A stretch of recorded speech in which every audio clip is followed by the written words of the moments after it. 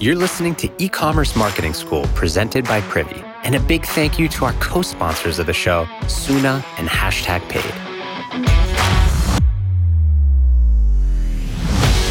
You know what the biggest problem is with influencer marketing?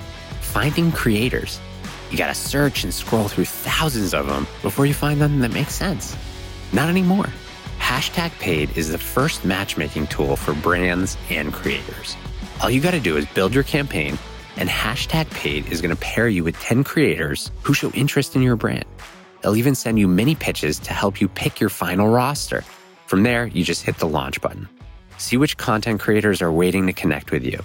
Sign up at the link in the show notes.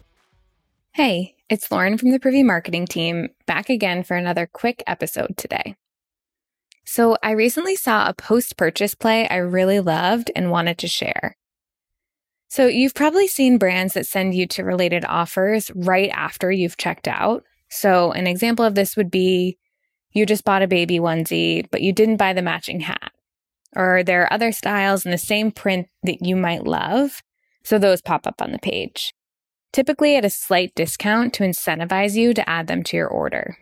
So these are awesome, definitely not knocking this strategy in any way, but I saw something different recently that was genius. So this brand Wildbird sells things like baby sleep sacks, carriers, you get the idea. And recently, I bought a carrier as a thank you gift for a friend. So she and her husband watched our dog for a weekend with a newborn and their own pup. So we definitely owed them big time. Anyway, I placed the order, and before I was taken to the confirmation page, there's a full page offer to get a $100 gift card for $80, so 20% off. What I love so much about this is the fact that they're guaranteeing a future purchase, whether I'd purchase the gift card for myself or as a gift for someone else.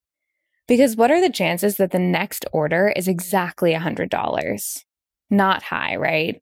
It's either going to be above that, where I'll owe on top of using the gift card, or I'll have money left over on the gift card and we'll have to make a third purchase to use the full amount.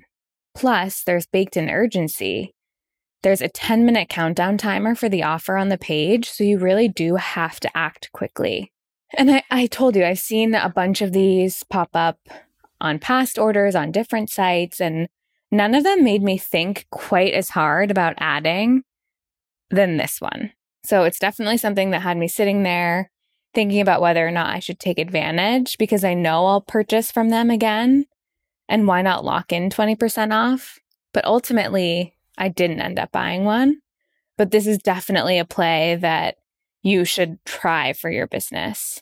Unlike what I mentioned earlier with post-purchase offers for related products, the gift card play can be applied across the board. So no matter what someone just bought, you can offer them a discounted gift card to use on a future purchase, which makes it so much easier to implement as a brand versus having to personalize it to specific orders. So if you're looking for ways to drive more repeat purchases, definitely keep this one in your back pocket.